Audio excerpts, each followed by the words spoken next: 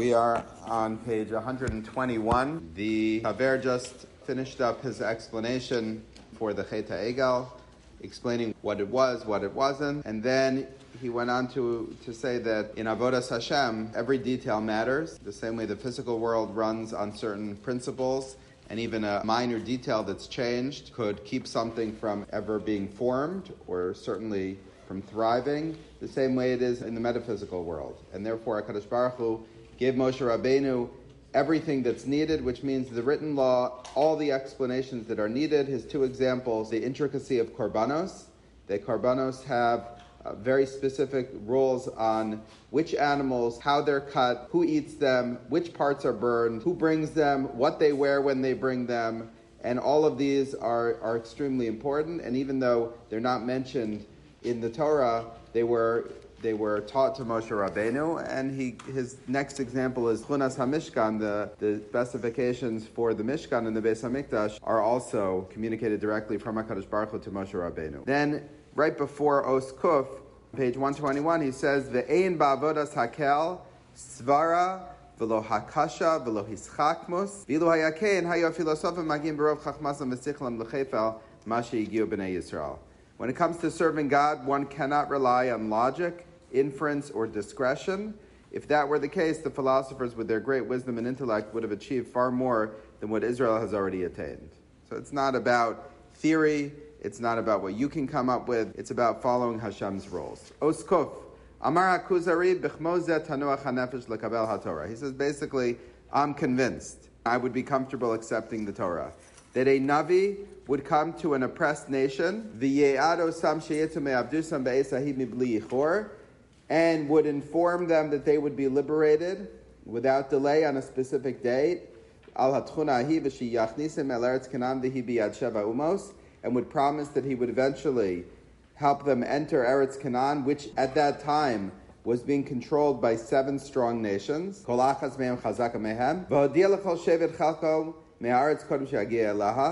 And he'd also delineate each tribe's allotted portion before they actually entered the land. And all of this, going from a slave nation to taking over a country run by 7 mighty nations and then split up quite seamlessly among your nation, happened very quickly with amazing wonders and miracles.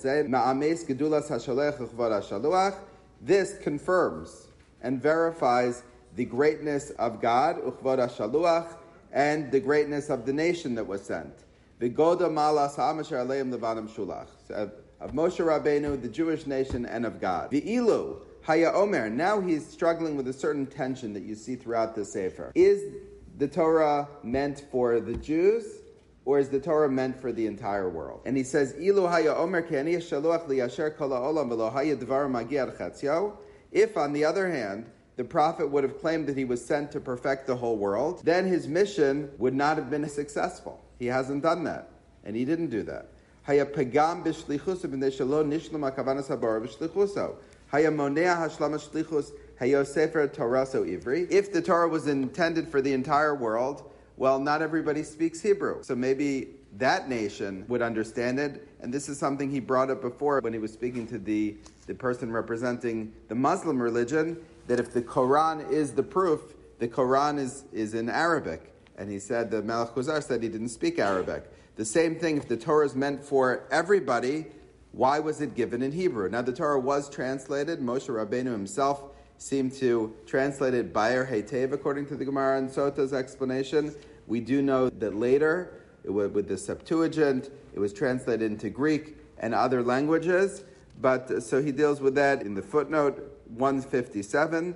The reason this is not mentioned here is either because the Kuzari himself does not accept the Talmudic account that the Moshe Rabbeinu translated the Torah, or since the Torah was only translated after the death of Moshe, the prophetic messenger referred to in this paragraph, we see that it was not Moshe's mission to convey the Torah to any other nation other than the Jews. But this is something that he's struggling with. If the Torah was meant for the whole world, then why did only the Jewish nation receive these miracles and have this miraculous journey? And number two, why would the Torah be in Hebrew? If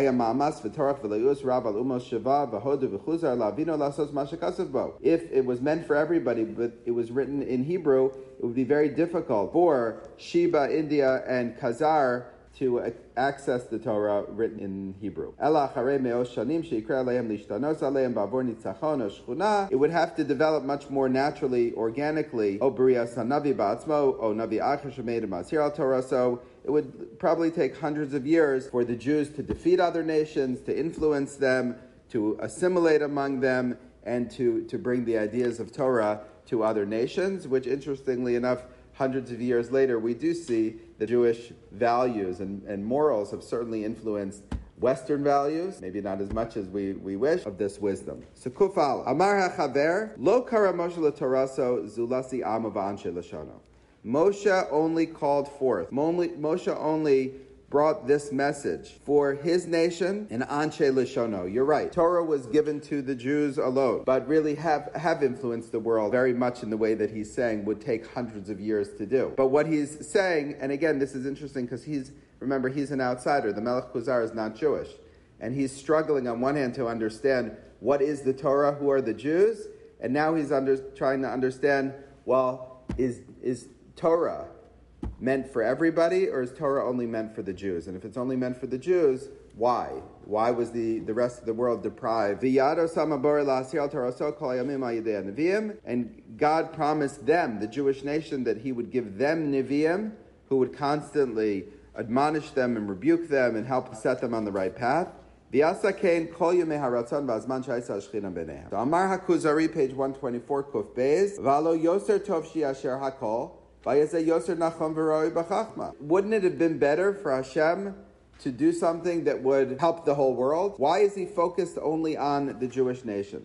It would have been Yoser Nachon V'Roi B'Chachma. Wouldn't it have been smarter and nicer and kinder to give something to the entire world? Why is it right and why is it smart to just give something to one small nation?